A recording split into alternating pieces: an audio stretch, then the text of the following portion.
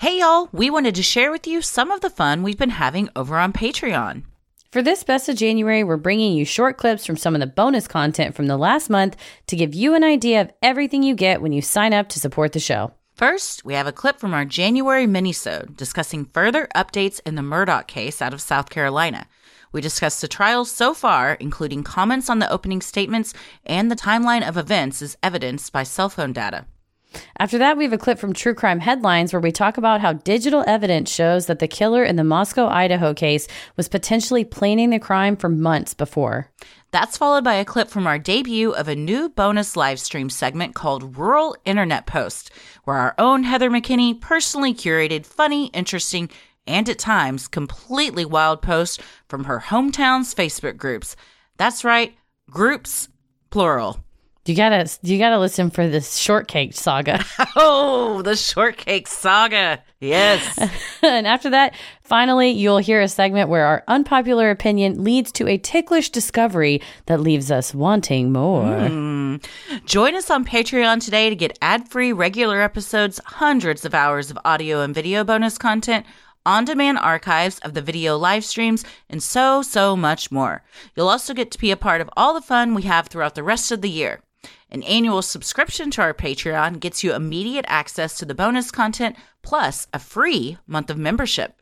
To join our Patreon and check out all these perks, head to the link in the episode description or go to sinisterhood.com and click Patreon on the top banner to sign up today. You can also go to sinisterhood.com/live shows to get tickets to all of our tour dates. They're all on sale now, and we'll be announcing more cities soon.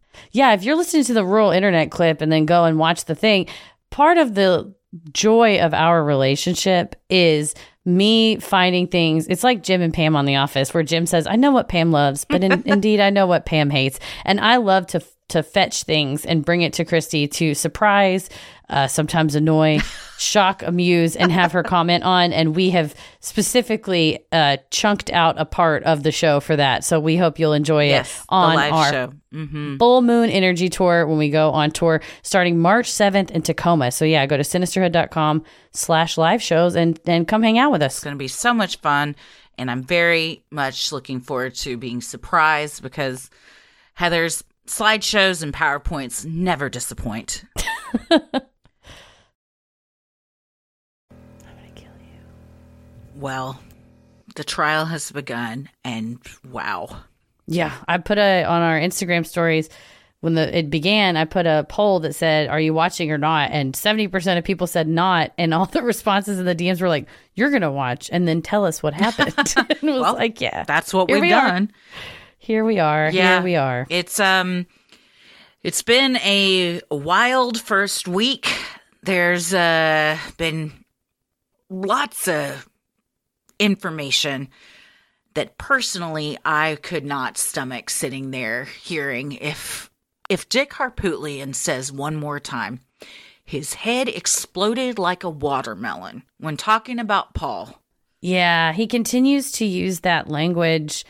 I think in an effort to show the extreme brutality of the crime, to basically make it so unbelievable to the jury that Alec would have done this. No, I totally agree. It's gross. Wondered, though, does Alec know what Dick Harpootlian is going to say in his opening statements? Do the lawyers usually tell their clients what they're going to say? Most of the time you would give a general overview. You're not going to let them read it in advance. However, extremely high profile client and a client who's an attorney and has the background that Alec had, it would not surprise me if Dick said, either I'm going to hit on these points, and just so you know, I'm going to really hit on the gruesomeness because they need to understand that you did not do this. And I'm going to make sure to say, blah, blah, blah. Is there anything you think I'm leaving out? Because of who the client is, Alec might have an idea or say, oh, well, I noticed with juries like this, whatever. Dick Harpootlian's also a practicing attorney. I mean, he doesn't need help. But to the extent your client is available to give you that advice and, you know, you want them to be part of their own defense, he probably did share it a little bit. But well, I ask because somebody on YouTube, when I was watching a recap in the comments, was like, the fact that Alec is allowing him to say his head exploded like a watermelon, if a hatchet hit it, a watermelon, over and over. Their point was Alec is a monster because he's allowing this description of his son to be said over and over to help get him off. And especially given that Buster is in the out in the audience. A lot of the family members are. I understand wanting to support, and with anybody going to support their loved one on trial, it's admirable when you can sit there and hear the heinous details of how your other loved ones were slaughtered. Yeah. It's real rough. Well, we're going to talk all about the first week of the trial in this one, and we are continuing to watch. It's supposed to go about another 2 weeks, so we'll probably do another update after it. Mm-hmm. Well, I'm Christy. I'm Heather. And let's get into it. In December of 2022, Alec was indicted on tax evasion charges. Over the course of 9 years, it is alleged he brought in over $14 million and failed to fully pay the taxes he owed, a sum of over $400,000. According to NBC News, the new tax evasion charges bring the grand total of financial fraud charges against Alec to over 100. Uncle Sam's always going to get theirs. Mm-hmm. On December 20th, South Carolina Attorney General Alan Wilson said in a statement, "After carefully reviewing this case and the surrounding facts, we have decided to seek life without parole for Alec Murdaugh." Seeking the death penalty would have likely delayed the proceedings by months. With this new announcement, the trial was set to start on January 23rd, 2023. During the first week of January, the litigation surrounding the boat crash that killed Mallory Beach was settled between the victims of the boat crash and the estate of Maggie Murdaugh. The terms of the settlement called for Buster Murdaugh to receive a $500,000 share of his mother's estate. The rest of Maggie's multi-million-dollar estate will be divided among the other boat crash survivors and will cover legal fees. The judge in that case approved the settlement over objections from Alec's former law partner and one of the banks he swindled out of money. Alec Murdaugh remains a defendant in the case alongside the estate of Paul Murdaugh and Parker's Kitchen convenience store. Yeah, so at least the boat crash victims will be getting some compensation for what happened and their injuries. Yeah. It still doesn't bring Mallory back, and some of them suffered severe injuries. It's interesting that Paul is considered to have an estate. Well, yeah, any person that died has an estate. And now wondering, because Maggie's estate is being split 50% to Buster, 50% to the victims, I don't know what else might have gone to Paul, except if Maggie had an account that was a non-probate account that listed either Paul or Paul and Buster in equal shares. That's true. As the recipient. So it might, maybe she had an IRA that was like, oh, I'm going to have this one go to Paul. It's $50,000. Then they have to wait till it goes to his estate and then settle that out of his separate estate. It's just kind of paperwork moving. That's true. I was thinking of it as his estate is in, what his parents owned. So, but when you think of it as, he probably has, savings accounts and stuff like that, then yeah. And stuff from her that would trickle down to him that wouldn't be considered part of the probate estate that would be distributed to these victims. Alec went on trial for the murder of his wife and son on Monday, January 23rd, 2023. Jury selection took all day Monday and Tuesday, with the jury finally being seated on Wednesday before lunchtime. The jury is comprised of 4 men and 8 women, 10 of whom are white and 2 who are African American. There are 3 male alternates and 3 female alternates. And they made everybody say where they worked, which on the live television, which some people said in a small county like that, meant you could pretty much tell who they were. I would be kind of scared if I was a juror on this case, honestly. And because it is such a small town, and it just seems like information like that could get out easily. Oh, yeah. And because the courtroom people are sitting in there, I mean, it's not completely packed, but your faces are showing. Yeah. I mean, I'd be wearing a mask every day. You'd be like, I'm going to wear a mask, a hat, give me some glasses. Right. They probably won't let you because the lawyers like to be able to see expressions on the jurors' faces. True. The judge ruled that all autopsy photos and crime scene photos and videos, which graphically depict the victims, will be filed under seal and not copied, reproduced, disseminated, or photographed, or made available to the public. After the trial, members of the media can petition to have the evidence unsealed. And reports are that it is grisly. Oh my gosh. I mean, from the verbal explanation of it, I would not want to see those crime scene photos. And I don't think that the public needs to see those crime scene photos. No, not at all. It's at all. It's tacky. It's just morbid curiosity. And it's disrespectful to the victims and their families. And the judge just said on a case-by-case basis afterwards, because you do want freedom of the press, and that should be made available.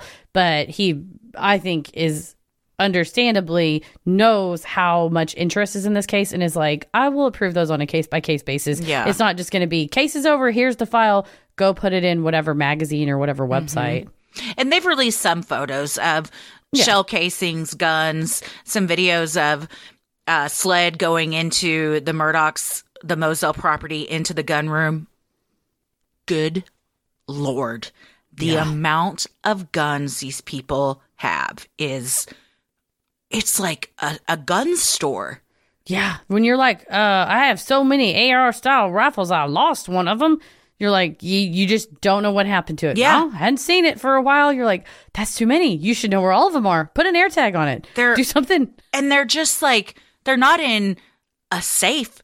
They're in a room with a pool table and couches and a big old TV. Looks like a rec room.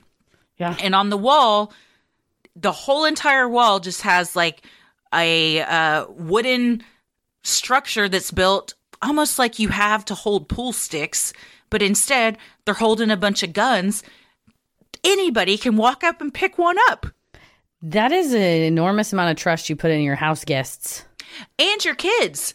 That's true too. Dick Harpootlian admits in his opening statements that Paul was not responsible with guns and would in fact leave them all over the house or leave them in cars or leave them out on the property. If you know your kid does that, I don't think they should be able to have a gun. Yeah. No, you're right. He said he left guns and clothes all over the state.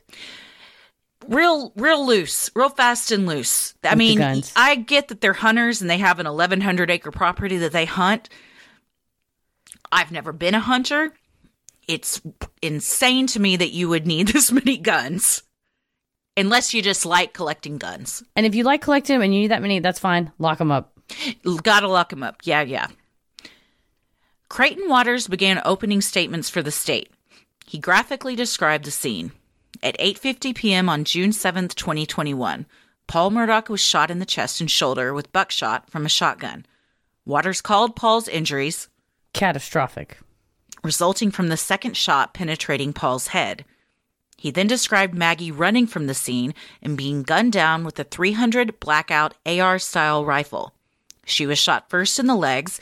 Then, Waters told the jury, Alex shot her twice in the head as she was lying on the ground. Waters emphasized how neither victim had defensive wounds. As if they didn't see a threat coming from their attacker. Both Paul and Maggie were shot at extremely close range, Waters said. He also mentioned stippling, blood spatter as a result of shooting someone at close range, and that these were the type of marks on Alex's clothes that a forensic pathologist could see. Waters emphasized Alex's attempt at creating an alibi. Alec told everyone who would listen that night that he was never near the kennels.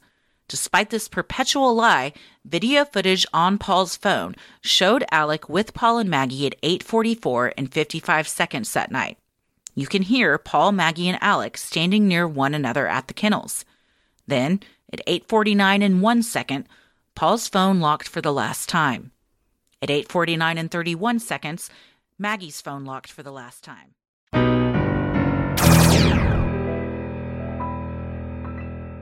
Bam. On November 29th, they had a hit to 28-year-old PhD student Brian Koberger, who lived near one of the final spots where the camera caught his sedan. Once they ran his name, they pulled up his driver's license. They see all of his descriptions. Dylan had said he's a white male, around 6 foot tall. Brian is 6 foot, athletic but thin with bushy eyebrows, and he has very bushy eyebrows.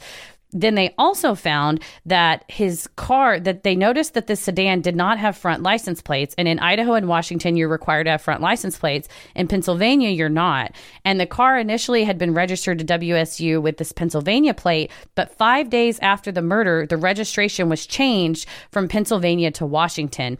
The tags were already set to expire November 30th. So they were going to expire the 30th. The murder occurred on the 13th. He went and changed his plates on the 18th, just 5 days later.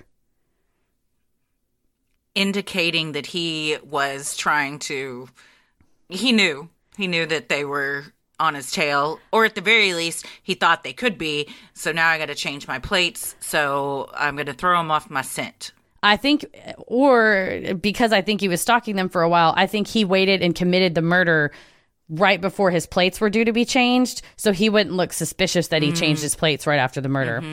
So earlier in that year, in August, he had been stopped by police, and it happened to be that he was near this residence. He's just a couple of blocks away. It's like a super random happenstance. He's been stopped several times over the last year. I'm like, this man must drive like a maniac, because I've not been stopped, knock on wood, in like 5 years, because I follow the rules. But when one of the many police stops, they noted in their affidavit his cell phone. They noted in their ticket they got his cell phone number. So now once police found that this car had been stopped, they went and grabbed that. They got the cell phone. Then they tracked the cell phone data. They noticed that he had applied for an internship with the Pullman Police Department in the fall of 2022. And in his entrance essay to the police department, he offered that he wanted to help rural police better understand and collect and analyze technological data, including cell phone. And he had a background in forensic computing, and he understood cell phone tracking. So having all this information, they're like, that's at least enough to get a warrant for his cell phone data. So they did. So they got the data for his phone as well as towers surrounding these areas. What do you think happened whenever they traced the movement of his phone and the movement of his car? I'm going to assume that he gets pinged quite a bit over at the King Road house. Yeah, this is where it gets eerie. So his phone was moving with the Elantra on the night of the murder, starting at 2:42, because like I said, they saw at 2:44 that car leaving the WSU area. It stopped connecting to the network right then, consistent with being either turned on to airplane mode or turned off. Which, if you are studying that kind of stuff, you would know to do. And then his phone pinged again at 4:48, well south of Moscow, where the crimes happened. And then it pinged again at 4:50 and then 5:25. And so then he turned it back on afterwards after he was back home? And then when you look at the map, so in the probable cause affidavit, the police have tracked a map. So basically he drove from where he lived, which was not very far, about 10 minutes, I guess, just depending on what route you took, over to the murder spot. Then he drove due south, like super far from the murder site, then turned his phone on, so it pinged far south, and then he drove all the way back home. He thought he was being so fucking smart. Yeah, he thought he was, but he really wasn't. No. The area that he drove into while the phone was dark is a wooded area with also not very many cell towers. They think that's probably where he dumped the clothes. And by they, I mean I, in law enforcement sources. The probable cause affidavit, you should think of it not as, this is our whole case against Bryan Kohberger. This is the bare minimum amount we have to tell a judge so that we can arrest him.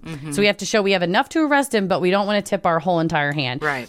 So he went this far. What do you think he's doing out in the woods after you killed 4 people and you're covered in blood? Yeah. I think if you go search in that area, you'll probably find some stuff. Yeah. Well, he turns his phone back on. He gets home, like I said, around 5:27 a.m.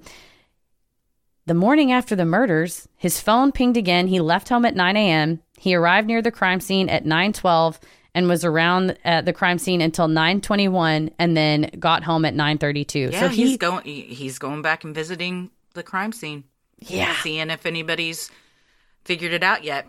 And by that time, eerily enough, no one had. Yeah, they didn't call the police until 11:58 a.m. So he commits this heinous crime, drives back, and sees no cops, no crime scene tape, nothing. Thank God he didn't go back in. He just turned around and went back home. Yeah. Further data revealed that in the months leading up to the murder, starting in June of 2022, he had driven to the crime scene 12 prior times, all in the late evening and early morning hours of the respective days. So, and for all, as of now, there has been nothing that, like, these people were friends. They knew him. He had a reason to, like, they hung out all the time. So, of course, he was over there. They did not know each other. No, and that's the weird thing is, like, so far, there's no concrete evidence linking them. Folks online have noticed what a social media account they believe to be his following one or two of the victims, but none of that has been revealed by police. Nobody in their family is like, oh, they knew him. They weren't in classes with them. You can follow anybody. And you can follow him after as well, too, which is what I was like. There's no date on when he would have started following them. Unless their accounts had been closed down. Or shut down. He certainly could. And one might want to see updates. That's what I'm thinking of, like, if the family's like, we're so sad and we miss you, and it, like, makes him feel a certain way to check it. Well, that one of the nights that he went and stalked out the house, he was stopped by cops, and it was noted in the cops' report and everything, and the cell phone data supports where that stop happened. So this is just all ways for the police to say, oh, he can't say, oh, well, someone else had my phone that night. It's like, no, you were stopped by police alone in your car with your phone. We know it was you. So they obtained the warrants. They checked all this stuff out. They see that he's been stalking them. Essentially, the day of the crime, it was kind of weird. He was, like, driving around places like 34 miles south of the crime scene. He was near a coffee shop. Then he entered an Albertsons grocery store for about 20 minutes and went in and bought some unknown items around 1 p.m.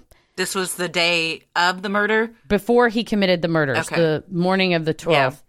And then around 5:32 to 5:36 p.m., he was in Johnson, Idaho, which is 87 miles southeast of the crime scene, and then his phone went offline between 5:36 p.m. and 8:30 p.m.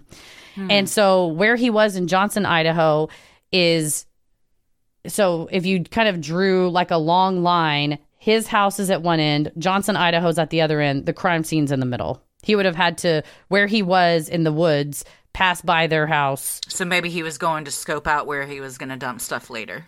Yes, or maybe scoping out where they were since his phone was off, and it pings his house again, and then he left his house at 2 a.m. So the day of, I think he was doing recon the day of. Like you said, scoping them out, scoping out where he was going to dump stuff while it was still daylight. It makes me sick to my stomach to think that these kids were just living their life, going about their day, having no idea that this monster is tracking their every move because he's going to kill them later that night. You think of the dozen times that he was driving up and down the street past their house, makes you sick. And they have no idea. No idea. They're just living their lives, having fun. Well, the affidavit also cataloged all the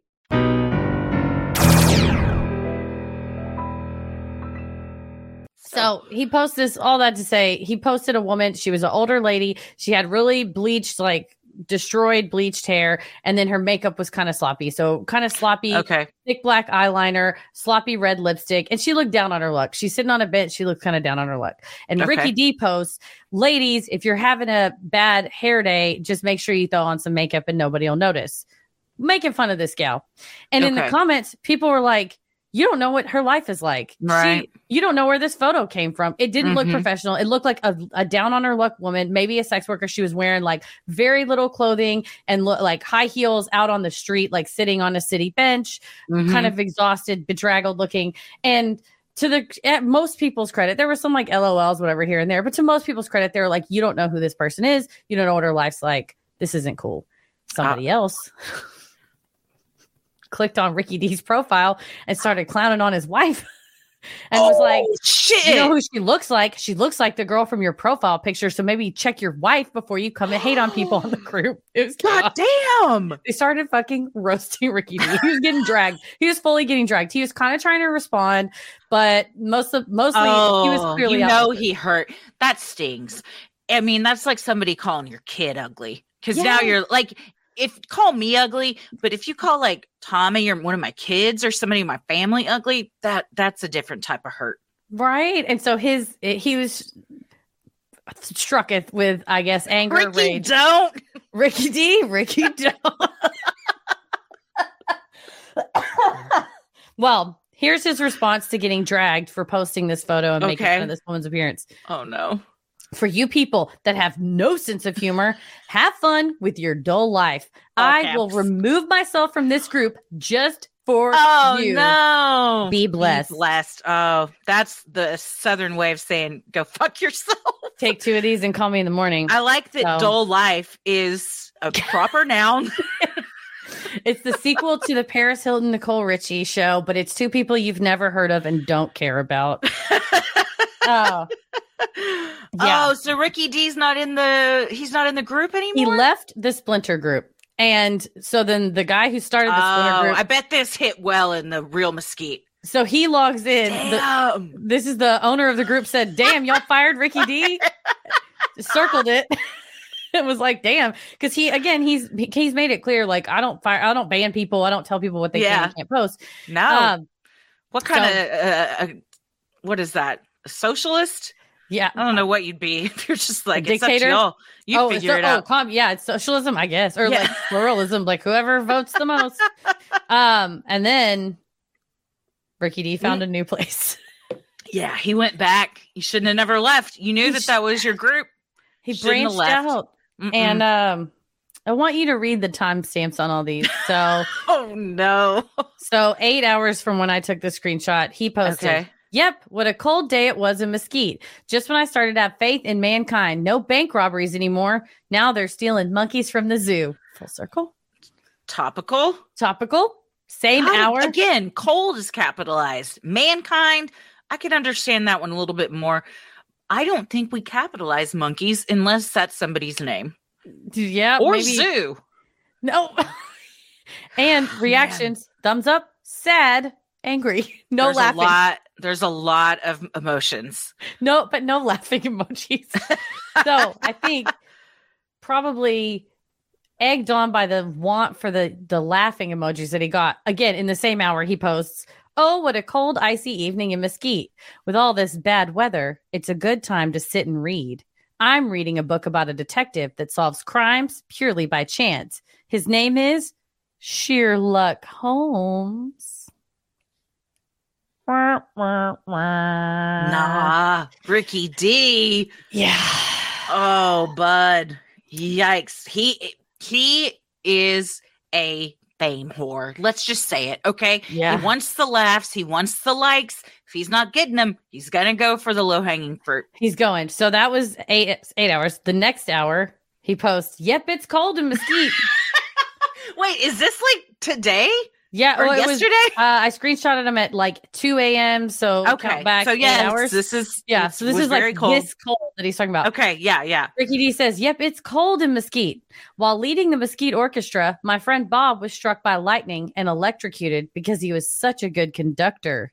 Bob is okay. ICU, Baylor, room 123. Bring pizza, chocolate cake, and beer. Thanks." Okay, Ricky, I gotcha. You're saying you're in the hospital. Okay, you want people to bring you stuff. If nothing else comes of this, can we please get a Mesquite orchestra? There is a Mesquite orchestra. Shut the fuck up. Yeah, my mom goes to see him. I think my mom's friend plays in the orchestra, or used to, or she plays in the band. But I think they have an orchestra and a band. It's like a community. Did you just say that your mom plays in the Mesquite band? Her friend. Okay, well, I was gonna be like, how have I not been to a show yet? If it was There's your mom. There's a Mesquite orchestra. It's awesome. I never knew. Town has everything. It fucking rocks. I guess so. Yeah, that's Cows why they have just roaming the street, loose in the fucking street. Orchestras, shortcakes. There's enough for an entire Mesquiteopoly. Well, Ricky D was not. Oh, by the way, that's a joke because my friend Bob was a conductor, or my friend Bob was leading the orchestra. He got electrocuted because he was a conductor. Yeah. But, he added on Baylor ICU. So then people put like care reacts like, "Oh, I hope your friend's okay." Like, because they only see what they want to see. Stop the joke at the punchline. Also, that it kind of makes it seem like you are really in the hospital for some reason because Baylor is a real hospital here. So it's not even like a funny hospital name. No, he should have, I don't know, Broken Bones Hospital, whatever. Or St. Mary's, like make it up. My friend was struck by lightning and electrocuted. Okay, orchestra. So something having to do with music, the pit. I don't know. I'll have to workshop that. But he should have played it back into what he already had going on. The ICU Baylor, Threw it off. It takes this joke from like an 8 to a 5. Yeah. I mean, just cuts it off at the knees. Well, then the next hour, make it a great night in Mesquite. Be safe and stay warm. And remember, I need a tax person who's not afraid of going to prison. Oh my gosh. Message me. Thanks.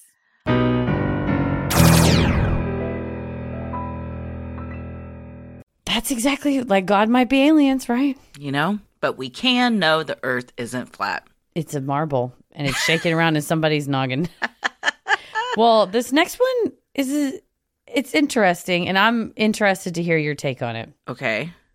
They write, there should be scratching parlors the same way there are massage parlors. Listen, I love a good massage and will pay top dollar for someone to get the knots out of my shoulder. But honestly, I love having my back scratched as much, if not more, than getting my back massaged.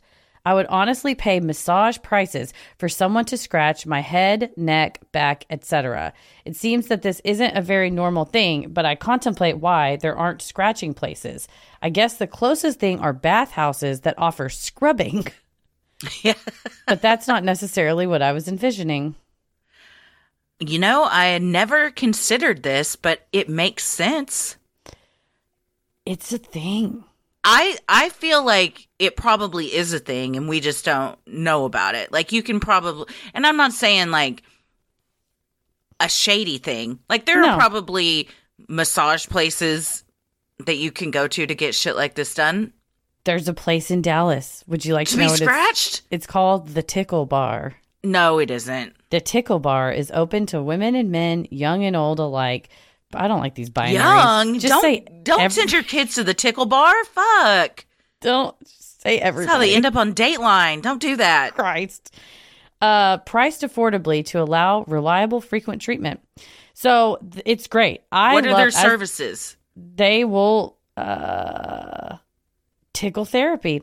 So they rub you with things. It's calming and relaxing. Here's the thing. I love to have my back scratched. I call it giving me scratchies. And if we're watching TV, I'll be like, will you give me scratchies? And Paris knows that either means scratchies my head or scratchies like my shoulder, like between my shoulder blades. Just like very light scratchies back and forth. I love my scratchy time. So, however, I like my husband to do it. Right. But if you don't have a husband, or if you're in a relationship, it's early days and you don't know how to express your desire to your lover, this place is the photograph. I would recommend.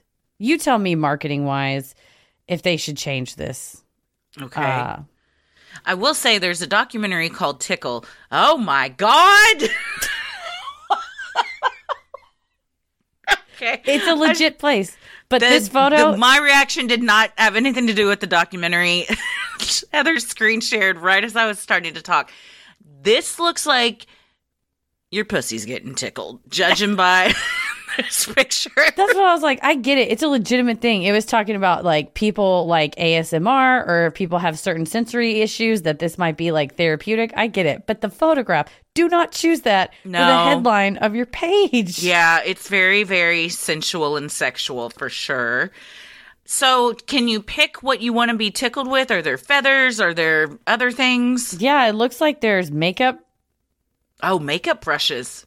Whenever I just clicked to a different page, it went in my ear. Oh, no, it didn't. It made noises.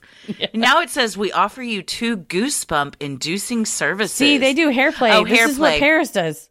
I'm like, rub my head. And back tickling. I get it. I get this. Look at that. I get why people would want to go do this 100%.